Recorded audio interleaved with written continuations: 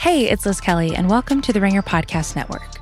We hope the Ringer can provide you entertainment and companionship during this time. So as always, feel free to check out theringer.com, where we're still covering the latest in sports, pop culture, tech, and media.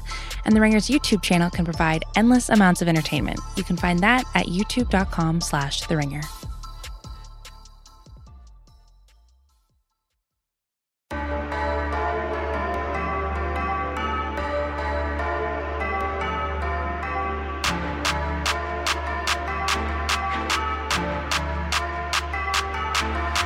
Welcome to the Dantasy Football Podcast on the Ringer NFL Show on the Ringer Podcast Network. My name is Danny Heifetz, and I'm joined, as always, by my co-host and my co-Danny, the hero we need and the analyst we deserve, the Dark Knight himself, Danny Kelly. How are you doing, DK? Your introductions are the only thing that are getting me through the coronavirus. So thank you very much for that. I'm doing well. How are you doing? I mean, shout out your endocrine system. That's also getting you through the coronavirus. Also my family, but you know, those things too. I'll be in the triumvirate. That's fine with me. My intro can be like the Holy Ghost of your Trinity. That's How is LA? How is LA doing? I am in New York. Fun fact. You're in New York. Wow. Yeah, okay. that's how much we've been in contact during the last week. Yeah, that's crazy. I have fled to New York to ride this thing out at home. Okay. Because why not? And you know who is in LA? Craig, how are you doing? We're doing this from three different places about you, Craig. right now. Yeah, you didn't forget about me this time. Heifetz, as the producer of this show, I was hoping, because we're all using microphones from home that are a little bit less capable as the ones that we have in studio, I was hoping that maybe, just maybe, you would tone down the intro yell, but you didn't. You actually went the other way with it.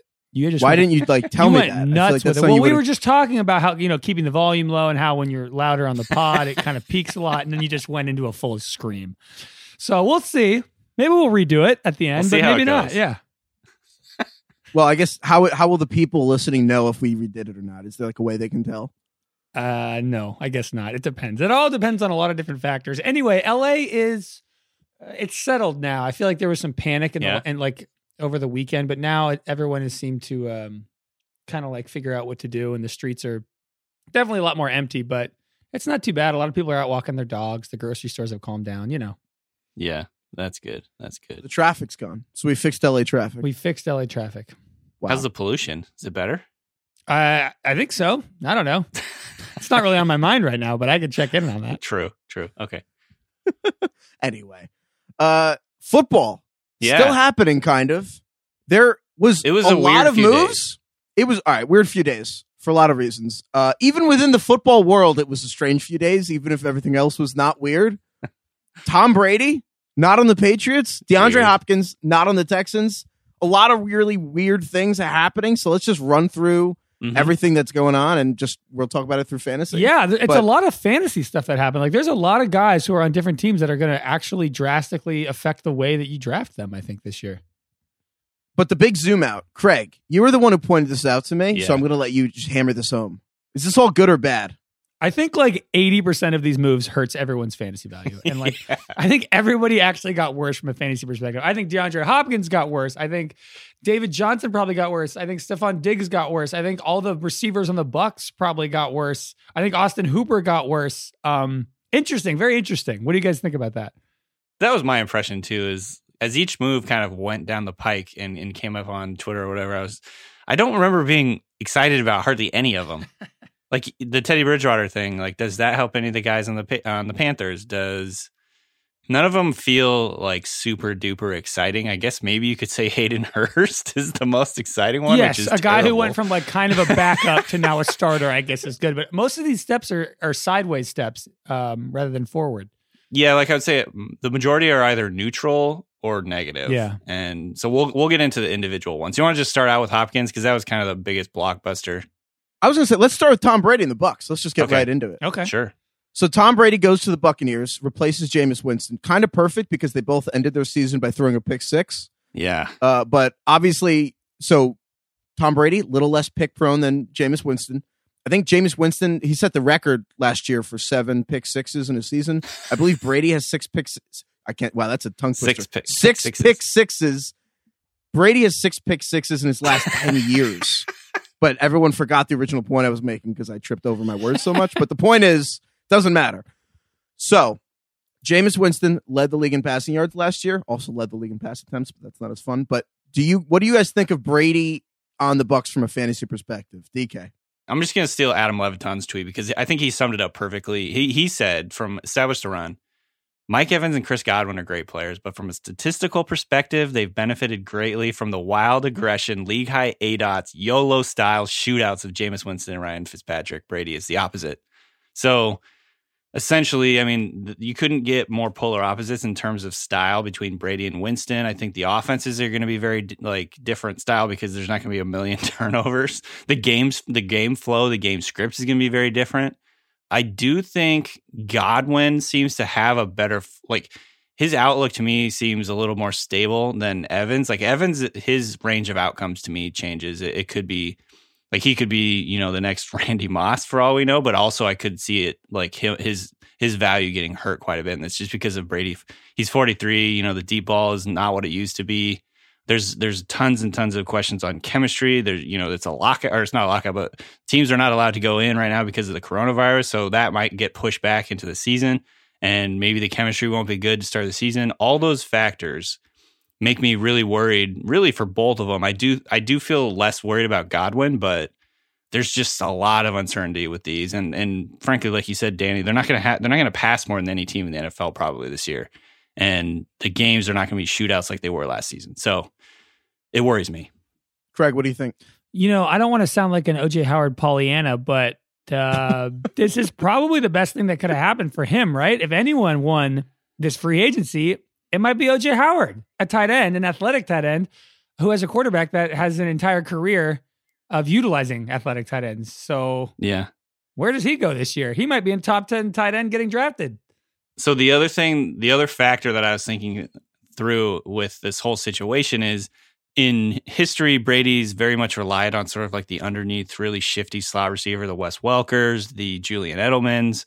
Is that what Chris Godwin is? Maybe, because Godwin has been playing in the slot in Arian's system, but some people were thinking Justin Watson or Scotty Miller might be kind of like really intriguing sleepers this season because Brady loves those underneath guys that can kind of run the option routes underneath and get open. So that's another interesting one. The other thing that I thought was very interesting is Brady's always relied heavily on running backs out of the backfield, like the James White, I guess, archetype or whatever. And so it's going to be very interesting to see what they do at the running back position. Ronald Jones stands to potentially pick up a bigger role in the passing game in theory. But how's his pass catching? Because it was kind of disastrous when Ronald Jones was a rookie in 2018. Last year he got better, but he couldn't have gotten worse. So yeah, that's kind of my impression too. Is coming out of college, he wasn't known to be a pass catcher. He did not do well as a rookie, and then last year he improved. So it's a huge range of outcomes. They could end up grabbing a guy in the draft. Clyde Edwards-Helaire is kind of one guy that comes to mind because he's a really good pass catcher. So there's just a lot of uncertainty. But to me, there's some very intriguing factors with the Buccaneers. If you have Evans or Godwin, or if you're thinking about drafting those guys, it makes you think a little bit. But there are potential sleepers in this offense too now, I think, are very interesting. So overall, it's going to be one. It's like all of a sudden the Buccaneers are a whole new ball game in terms of fantasy. But specifically for Evans and Godwin were both top 5 receivers in fantasy, and just whether you do full PPR or 0 or half or whatever. Mike Evans and Chris Godwin were top 5 fantasy receivers. Do they have any chance of repeating that? And do you think either of them might be able to repeat with Tom Brady? I think Godwin has a better chance because he's in the slot.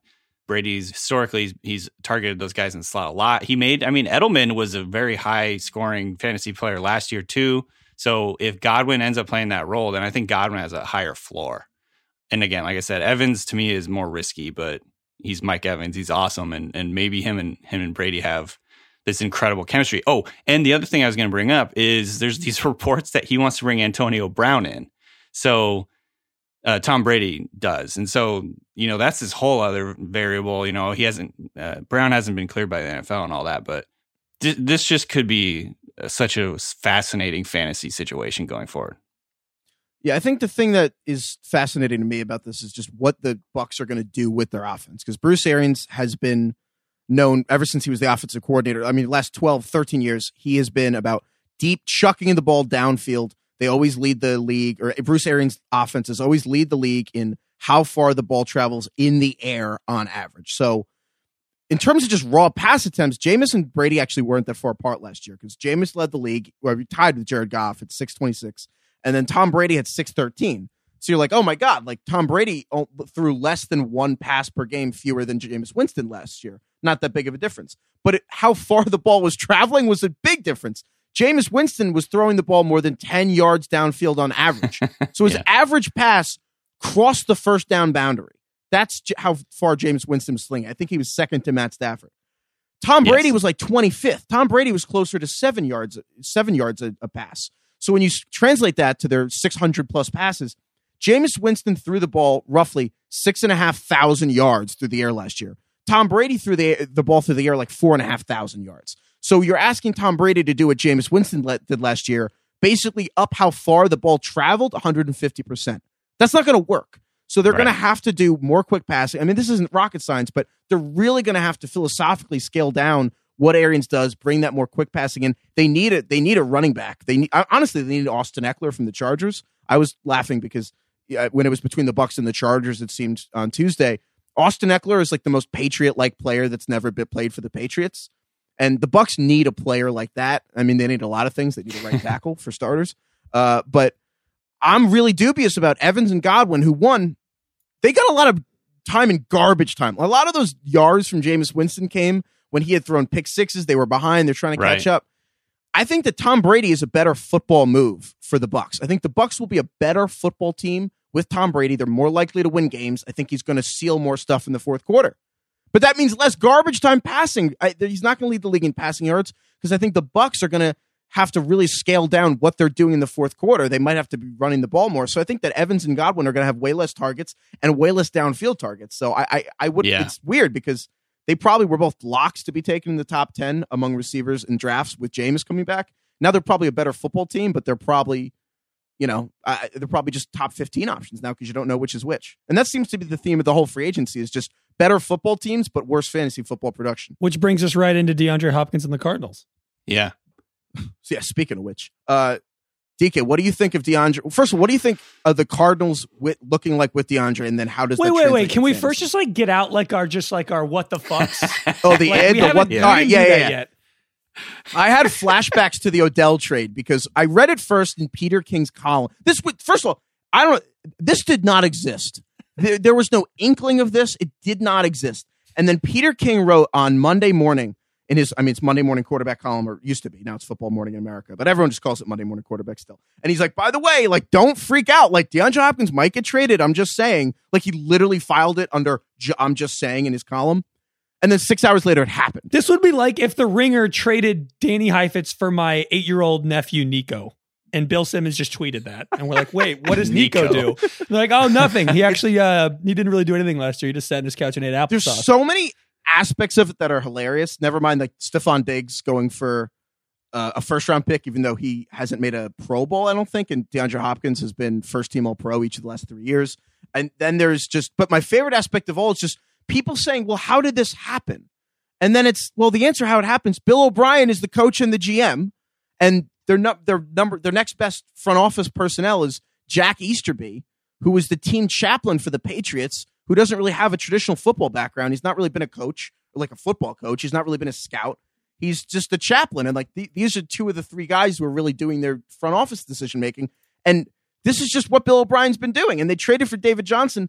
They already traded for Duke Johnson last summer. And they give up a third-round pick for Duke Johnson, which was, as Evan Silva at Established the Run pointed out, the most any team's paid for any running back in years, and then didn't even play him. They had their starter be Carlos Hyde, who they also traded for. Yeah. They traded him for the Chiefs, even though the Chiefs are probably going to cut Carlos Hyde, and they gave up Martinez Rankin, who ended up playing a lot of games for the Chiefs and probably would have started for the Texans at one point. So they gave up a starting guard for Carlos Hyde, who they could have signed for free. And then they gave up a third-round pick for Duke Johnson, who they didn't really play. And then now they're trading DeAndre Hopkins for Duke for a second-rounder and David Johnson, who is the fourth most expensive running back in football, even though he got 19 carries in the final 7 games last year. 18 carries in his final 7 games. When he was healthy as well. Yeah.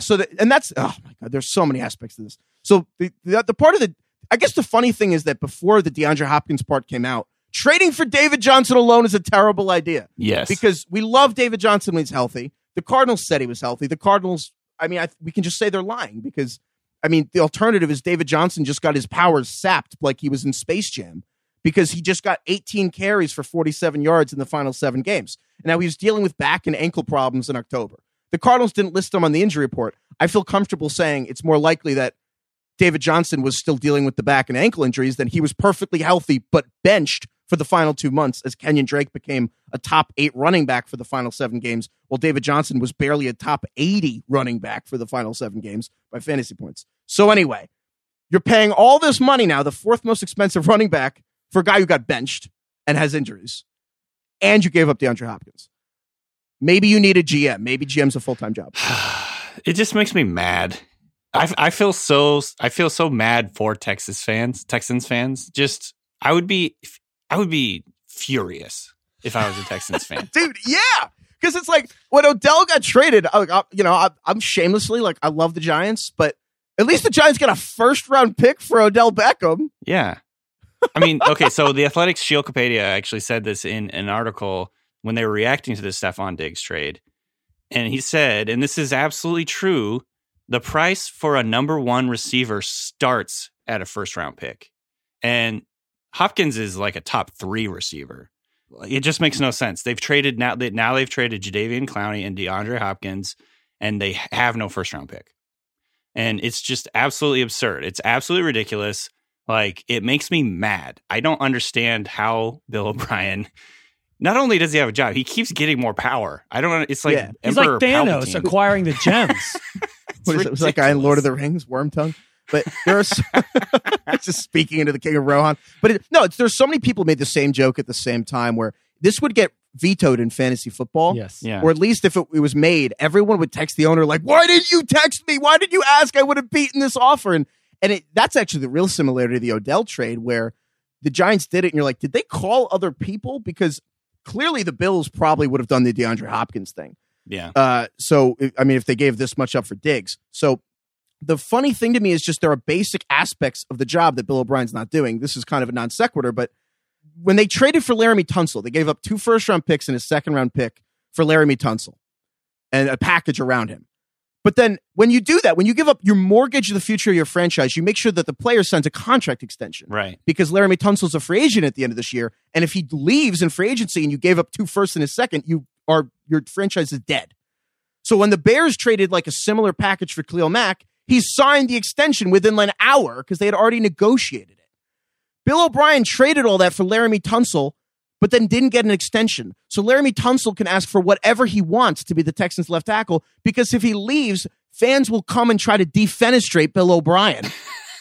So he lost so much leverage on the Laramie Tunsil stuff that they're like, we can't pay DeAndre Hopkins. So DeAndre Hopkins comes to them and wants a contract extension. They're like, oh, crap, we don't have the money for Laramie Tunsil, Deshaun Watson, and DeAndre Hopkins. And we have to pay Watson and Hopkins. We have to pay Watson and Tunsil. So they had to get rid of DeAndre Hopkins.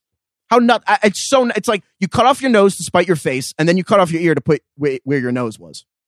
Let's talk about the fantasy implications. Yeah, sorry, it just makes me mad. Sorry. It's awful. Wait. Hi, Fitz. I'd like to play a quick game with you if we could. I just thought of this. I want you to you're going to pretend that you're Bill O'Brien at a press conference, and you have to defend this trade and make it sound as reasonable as possible. All right, yeah, you're going to be reporting? Yeah, I'm ready. Okay. Hey, thank you, everyone. I'm open to questions. Yeah, Mr. O'Brien. What the fuck? A lot of people out there are highly, highly curious about this decision-making process as the GM of the team. How do you explain yourself?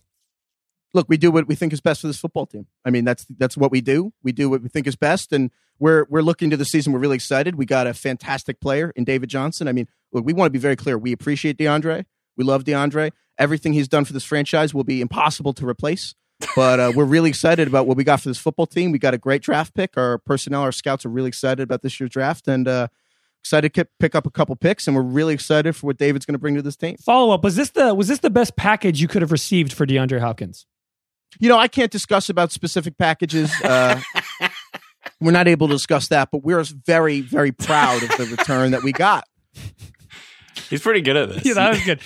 That was really good. That was like spot on. Now I have a question for you guys. Now, the Texans thing we could talk about forever, but let's not. DeAndre Hopkins on the Cardinals. Do you agree or disagree? My initial reaction is this is great for real life football. I think it's bad I think he's a lesser fantasy asset than he was 2 days ago. What do you think, DK? Yeah. At best, maybe it's like a neutral move just because maybe, in that offense is ascending, and Kyler Murray obviously had a really good season. Maybe his efficiency would be a little bit better, but like Hopkins has been an absolute target hog over his career. 150 targets last year. That was like you could bank on targets going to Hopkins with Watson under center. So it's like that they had that great connection. Overall, you're going into a system now where number one, you're going to have to find chemistry with the quarterback. Number two, you might not have the same target share as what you had before with Houston.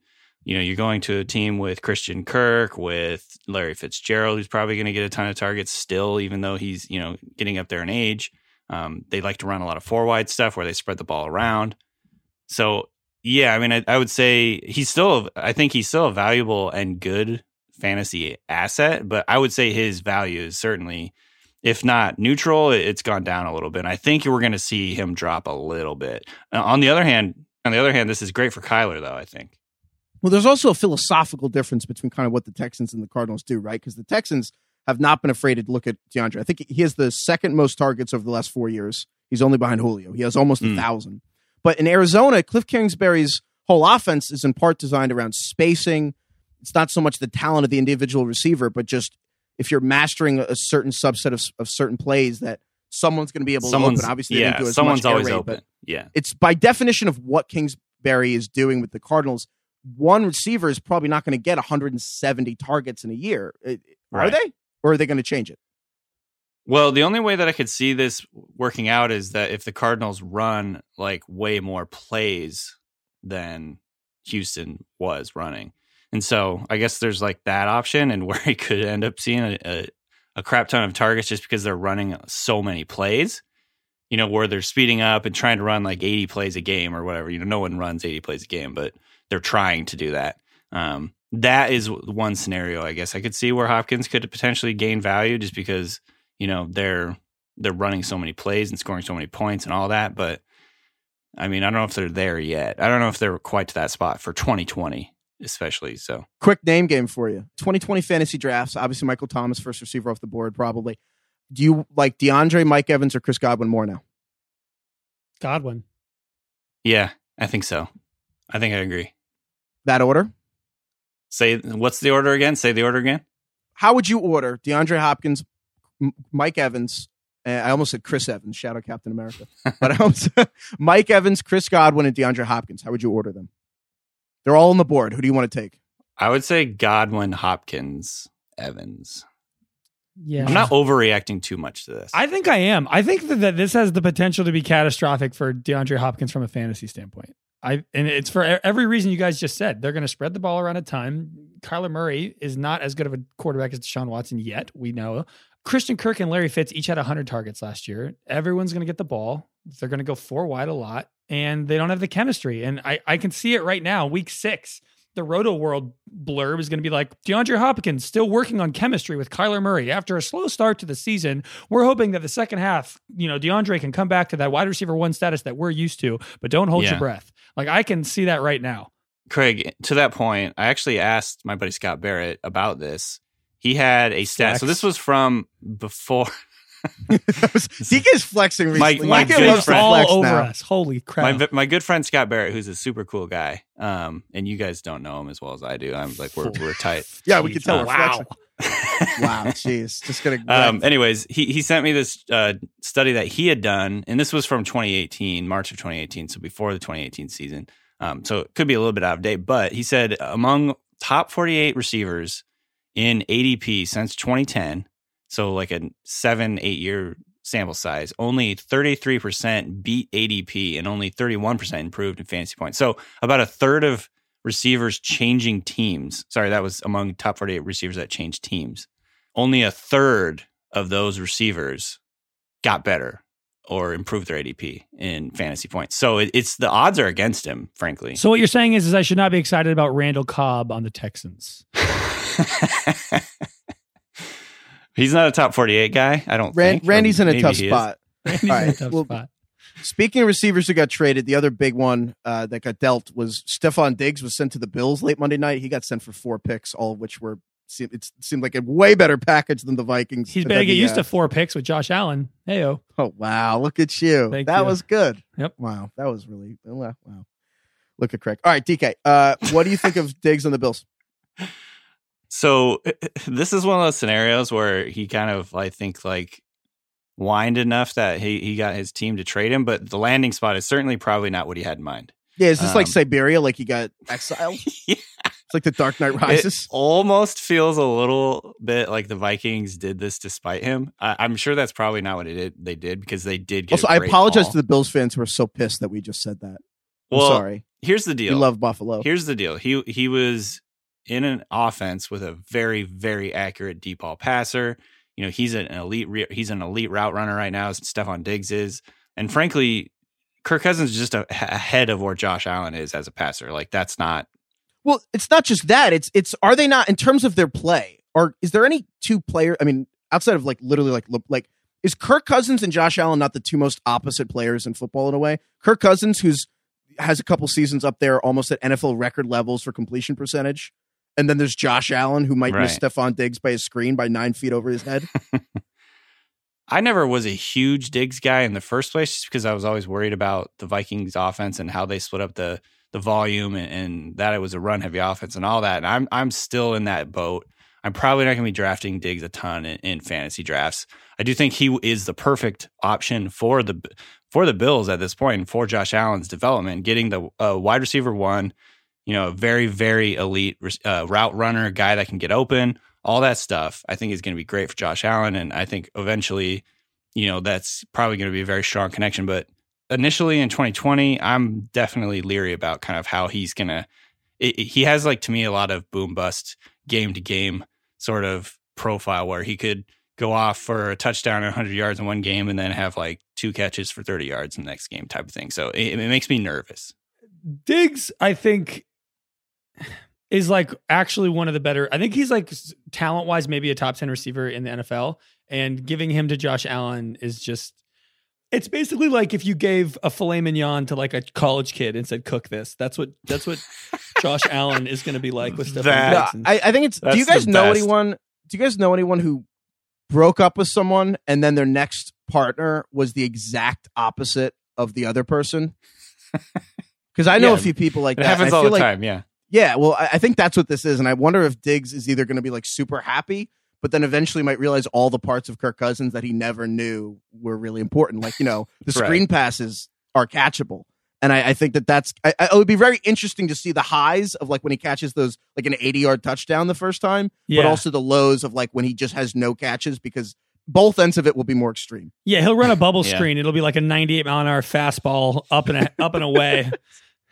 He'll have to try and reel that in, and he'll be like, you know what? I kind of miss Kirk. Also, just the two of them, like the interacting as like personalities. Stephon Diggs is a charismatic dude. Josh Allen. Does Stephon Diggs hit Kirk Cousins with a "you up" text like week 4? That wasn't quite what I had in mind. Just like, hey man, just wanted to check in on you, see how things are going. Like Buffalo's been like, it's been pretty tough for me, but you know, just wanted to see like how you're doing.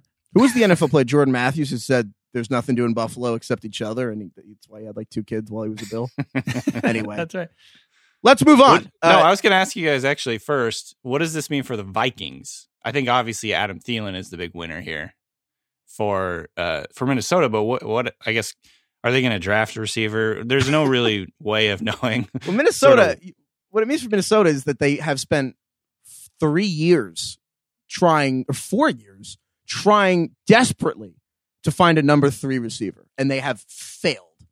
They thought it was Laquan Treadwell, Chad Beat. Like, they have not been able to find a number 3. Now they need a number 2, and they cannot screw it up.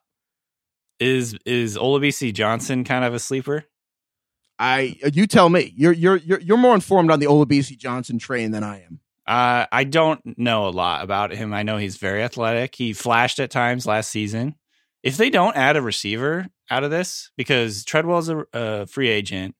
I remember there was some sort of hype on Chad Beebe last year before the season started. I don't know. He got hurt. But look, they picked up 4 picks for Diggs, and this is the deepest receiver draft in somewhere between like 10 and 30 years. So if there's ever going to be a year that they can fill the void, I think that this is going to be it. But they have to, because Thielen now is number 1, gives me a lot of Juju Smith-Schuster vibes. Not that because they're similar players, but because Juju going into the number 1 last year without Antonio Brown, I think it's a similar thing of, is Thielen going to be able to produce at the level he was without a master route runner like Diggs across from him?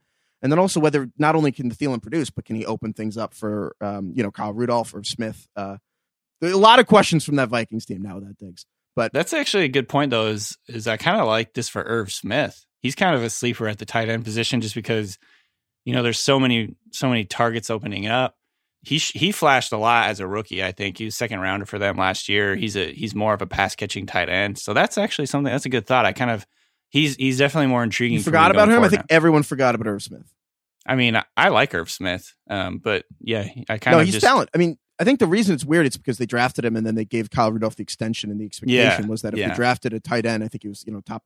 I don't remember if he's the first round or a very early second, but when you draft a tight end that high, they thought, he's going to replace Kyle Rudolph, and then they kind of played second banana to him. But he'll probably have a much larger role going forward.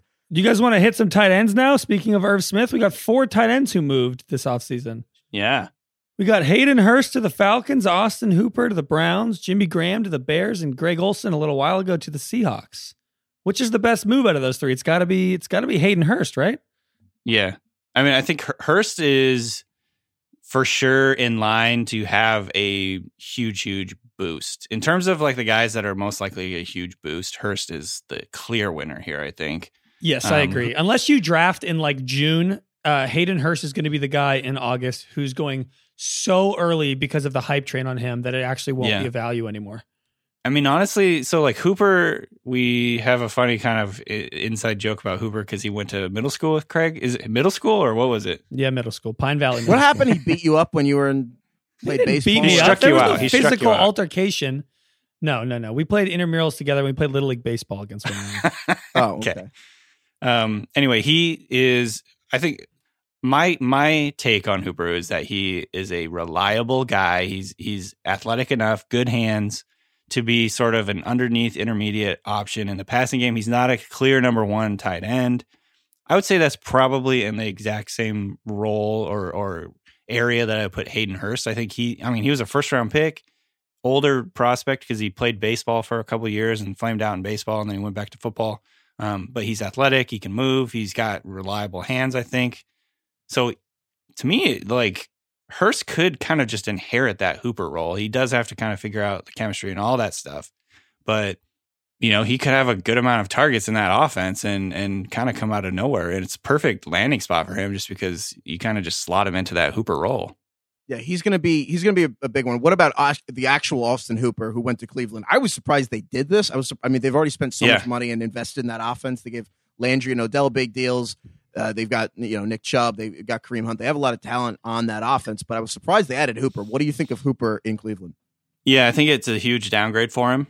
I just don't know if he's going to be able to see the type of targets that he saw in Atlanta. I don't know if the role is going to be different. Going with kind of what we saw in Minnesota with Kevin Stefanski, the tight ends were not like a huge focal point of the offense. I mean, they're part of it for sure. But they do a lot of 2 tight end sets. And Njoku is still a big part of this. I don't know if that's going to mean if Njoku stays, if he's still there, the former first rounder had been kind of not happy with the team in the past.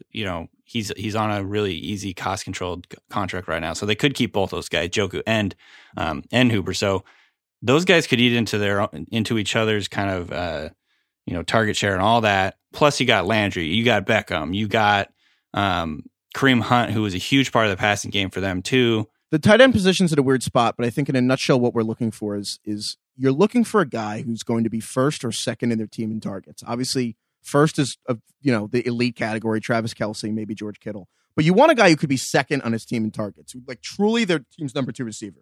Those are the people who pan out. Austin Hooper last year was second in the Falcons in targets. You know, you want a player who emerges like Mark Andrews, who's going to be almost leading the team in targets.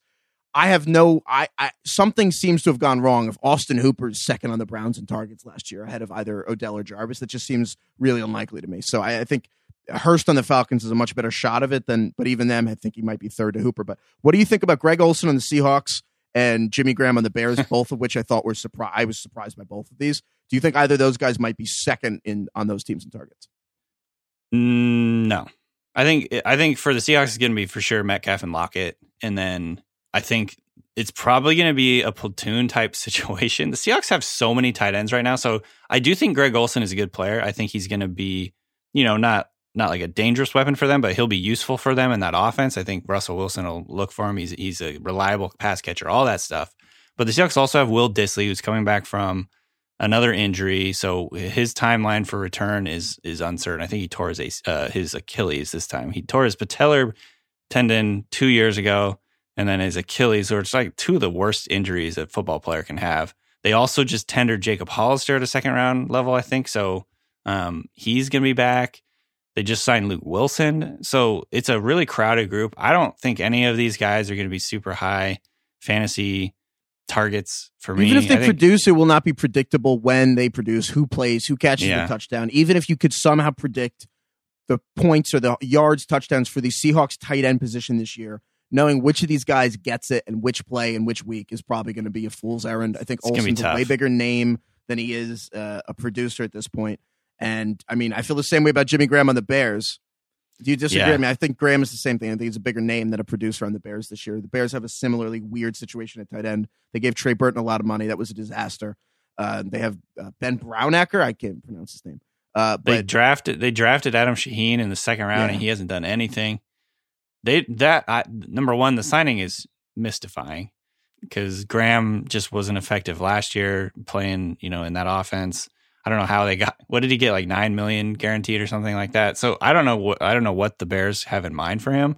I'm not optimistic about it. I don't think he's going to be like a big time reliable fantasy guy. Well, the real question with that offense, so they just traded for Nick Foles. They sent a fourth rounder to the Jacksonville Jaguars for Foles. The Jaguars are eating like $18 million of dead money or something to be getting rid of Foles. They paid him $30 million for what amounted to 370 days as a Jacksonville Jaguar. I think it's like $80,000 a day for Foles to be there, which is pretty good work if you can get it. So now he's on the Bears. RIP to Mitchell Trubisky. We can save that for another time. What do you think of the Bears offense now with Foles?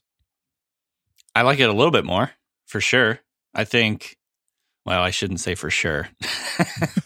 That's a dicey comment, but I'm more bullish, I would say, on the Bears with Foles under center than I would be with Trubisky. I just, call me a hater if you want. I'm just not a Trubisky believer. I just don't see it. I don't think you have to be a hater. I think you have to be an observer. Yeah, the Bears don't see it either. I do think it makes a lot of sense for where he lands. Obviously, he has the experience with Matt Nagy. He's got experience in that type of scheme where it's a lot of RPOs. I think he's going to feel comfortable in that scheme. He can hit the ground running. I do think he's going to be better for that offense than Mitchell Trubisky, which again is a low bar, but I think overall I'm a little bit more excited for what Allen Robinson could do, Anthony Miller could do. Even the run game might be a little bit better just because their offense is overall a little bit more efficient. I'm not expecting anything huge from the Bears, but I don't know. I think it's certainly an upgrade for them. Look, I mean, the bare bones here. The Bears were 29th in points per game last year. It's 17.5 points per game. They're only ahead of the Bengals, the Jets, and Washington. They were 31st in yards per play, 4.7 yards per play for the Bears, only ahead of the Jets. The Dolphins and the Bengals did better in yards per play than the Bears did last year. I mean, honestly, I can't remember most seasons are just straight up not like this. The Bears, I think we learned everything we needed to learn in week one, literally the first game of the season. Bears-Packers, the Bears defense dominates Green Bay. They harass Aaron Rodgers all night, hold the Packers to 10 points, and the Bears score 3 and they lose. And I think that like Bears fans, it just confirmed it this year. This is too late, But when it comes to fantasy, it's like most of these moves, I think it's better for the team, but a little worse overall. I think this one, it's better for the team and it's better for fantasy. Certainly better for Allen Robinson. I love Allen Robinson as a talent. He's so far to play with Blake Bortles, Trubisky, and now Nick Foles in his career. It's kind of wild, but he's like, I think it's way better for everyone in that offense. This is like the rising tide will lift all boats, which I don't think is the case for the Brady thing in Bucs. But I think that's the case with the Bears. I will say this about Foles, and I don't think he's a great quarterback. I do think he's shown certainly flashes of brilliance. What I like about him is he's going to pull the trigger more often. You know, he like Trubisky to me was always just a little too reticent to throw the ball down the field. Well, Trubisky doesn't know what he's seeing, right? Trubisky just doesn't I'm trying not to be mean, but I'm also trying to be fair. And like you can, when you watch what's happening on the field, you can only really come to the conclusion that he doesn't recognize still certain, if not 101 concepts, certain like 201 level concepts that he should be seeing at the NFL level. Like Seth Galina on Twitter has a great thread where he just goes through like 20 different examples of like Trubisky just not seeing certain plays that should happen. Yeah. He doesn't see like there's my favorite example of this. There's one where he has two receivers open, his first and his second read. They're both open. He doesn't throw to either, and he ends up taking a sack. Yeah, and it's just he doesn't see certain things. That's why I thought Brady might be a good thing because it's the opposite. But I think Foles, at the very least, Foles is very good at taking what the defense is giving him. Trubisky couldn't even do that. And if that's not the bar for being a quarterback, I don't know what is. Now, speaking of players who have played for the Bears and the Eagles, Jordan Howard to the Dolphins. How do we feel? I hated this move personally for everyone involved. I think this is the opposite. I think this is worse for everyone. I think, oh my God, Jordan Howard, this is bad for the Dolphins. He can't catch. The Dolphins are going to be behind a ton. And biggest winner here is Miles Sanders, right? Oh my, yeah, Miles Sanders. I'm all in sorts about this. DK, yeah. How do you feel about Miles Sanders, DK, with the Eagles? Yeah, where does he go in the draft now, DK? What do you think? That's a very good question. I think some people are going to see him as a, potential to, if not this year, very soon join the top tier of running backs. He'll get drafted as probably like a fringe RB1. I think in 2021, Miles Sanders will be a top 10 pick. Yeah. And I don't know where he's going to sort out in the 2020 draft, but I will be high on Miles Sanders. Unfortunately, I feel like everyone else will. He'll be like what Craig mentioned earlier, like the Baker Mayfield, where everyone's in on Baker, and then eventually everyone's two in on Baker. I think that Miles Sanders is in that category for me because I'm so in on him in the Eagles in 2020. Miles Sanders had a very underrated. It almost got overlooked a lot how good he was as a rookie.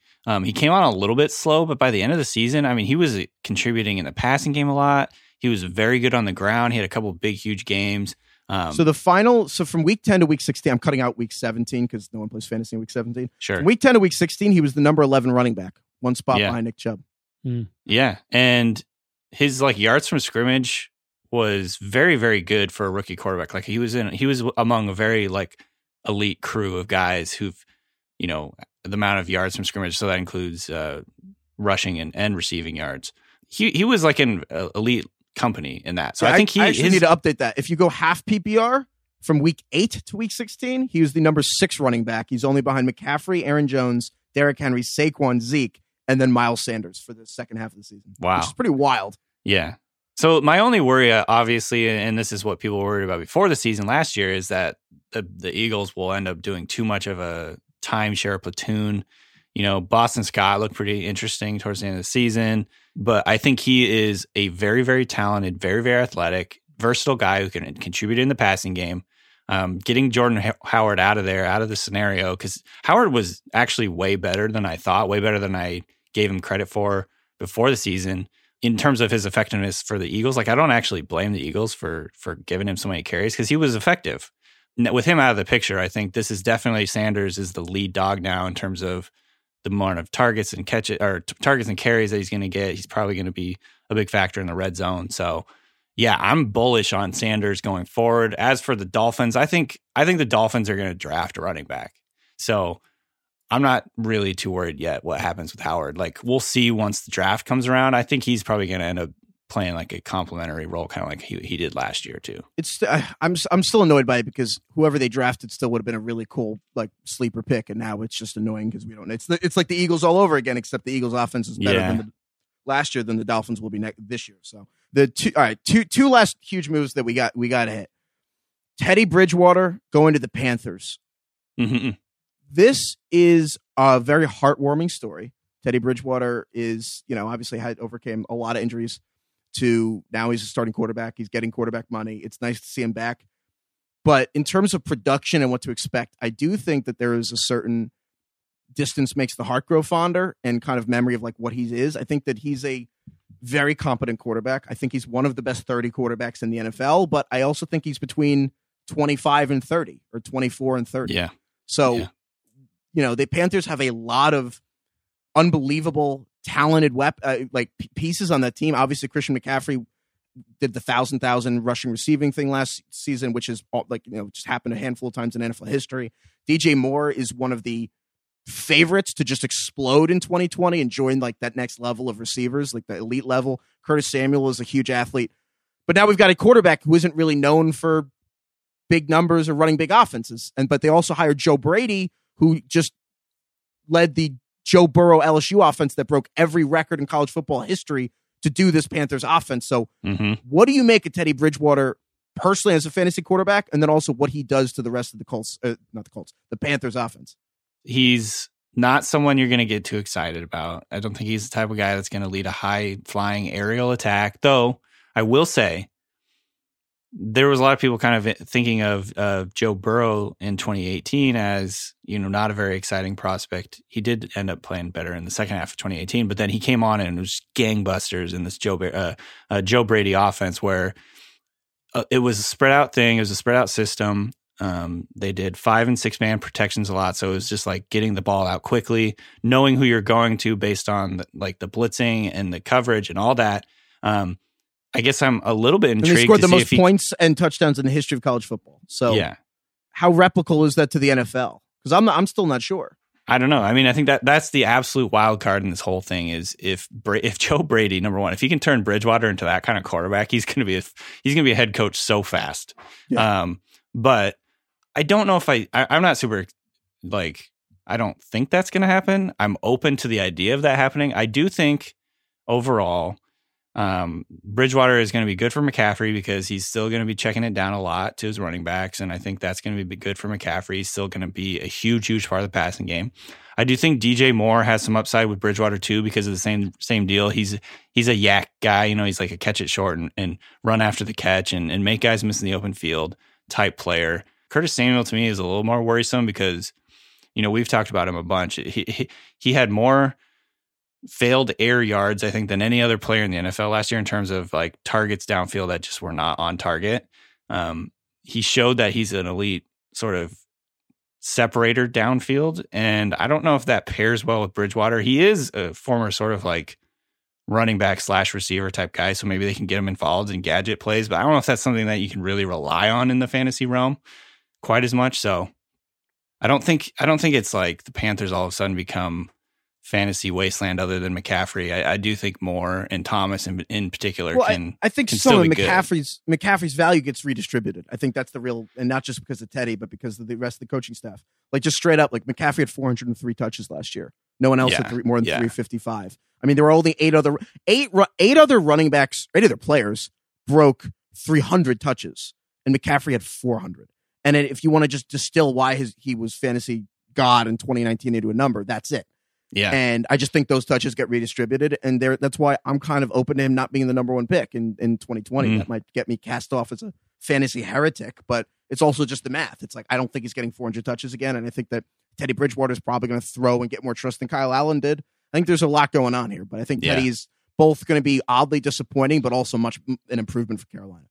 And then last up, your guy, you and Robert Mays' guy, Phillip Rivers, the last two people who are in love with Phillip Rivers, heading to the really Colts. True. I think it's a 1-year deal for $25 million. I mean, we don't have to get into the contract stuff, but Rivers will be the quarterback for the Colts this season. What do you think of that?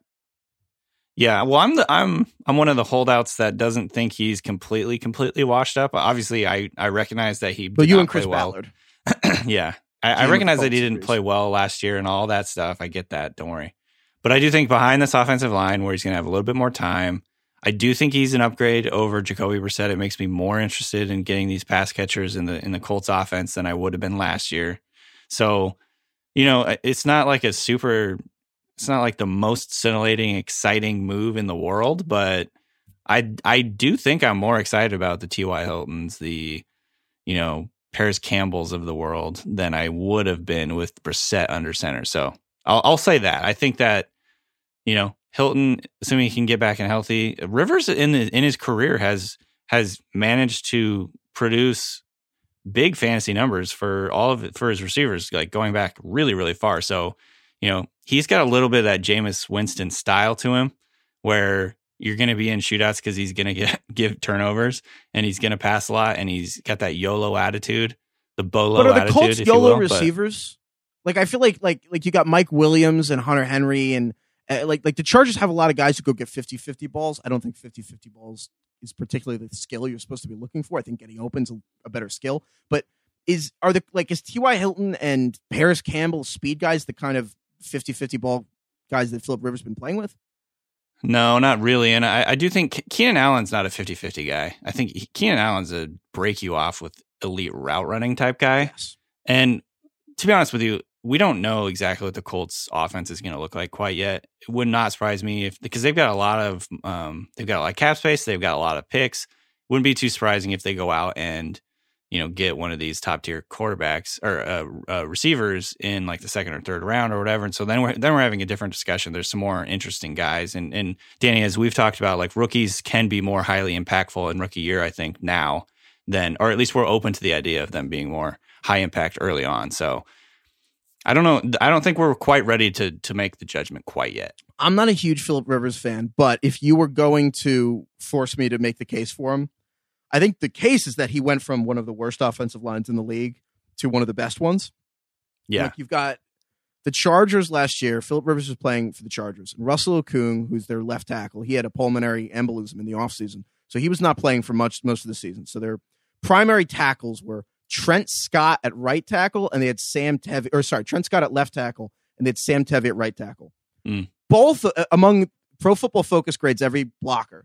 And among all the players who had 700 snaps as a minimum, Trent Scott and Sam Tevy were both in the bottom 7 of the 55 tackles in the NFL. They were like Trent Scott was dead last. I think Sam Tevy at pass blocking grades was like 52nd. That was what Phillip Rivers was dealing with. And then Mike Pouncey, their center, had a neck injury, got put in injury reserve. And then their two guards are average to below average. Probably as a overall grade, Pro Football Focus graded the Chargers as the 31st pass blocking unit in the NFL. The only team they were better than was the Dolphins, who traded their left tackle like 3 days before the season started. And now he's going to the Colts, who I believe were the only team that had all of their starters play all of the snaps through 16 games, or at least make all the starts. All the starters on the Colts offensive line played at least 1,000 snaps last year. They definitely, I believe, had the best continuity of any line. There was a little question about whether Anthony Costanzo would retire this offseason. He's coming back. So they're bringing back their line. They've got Quentin Nelson. They've got Ryan Kelly. They have an amazing line. And I think that Rivers, low-key, might not have had a line this good. And, I mean, depending how you judge, 5 or 10 years. So that's the argument to me, that you want to extend his career. It's not about his arm. It's about how much time does he have in the pocket. Because, the 20 years of NFL experience is only useful if you have time to think. What you don't want with Rivers, and you could say this probably with Winston too, what you don't want is him feeling like he's got to put the team on his back and make a play. And a lot of his plays that were awful last year is him trying to evade pressure and throw up a ball into double coverage because he just feels that he needs to make a play for the team. Maybe if he gets into a situation, with the Colts where he doesn't have to feel quite that way because he's got better protection. They can let all their plays develop. They got, they can allow Frank Reich's scheme to do a little bit of the lifting. This is me definitely talking myself into Rivers again because I love Phillip Rivers, irrationally. Am I off on this? I always thought that most of people were completely indifferent to Phillip Rivers. And I am surprised. I don't know where you and Mays are just in love with him. And I it's not even you're wrong. It's just I'm confused. I didn't know people had such strong feelings that did not live in Southern California about Phillip Rivers. I just think he's a maniac. Please add us on Twitter or whatever your social media platform of choice if you have strong thoughts on Phillip Rivers, but you're not a Chargers fan. He's hilarious to me. He's a maniac in terms of his personality on the field. He wears a bolo tie, which is just great. Obviously, the 10 kids thing is just a font of meme material. So, well, did you see that people were? Who was the person who made the joke that like when the Trump was saying that you shouldn't have less than you shouldn't have more than gatherings of more than 10 people, and someone's like, Philip Rivers can't be in the living room with his family.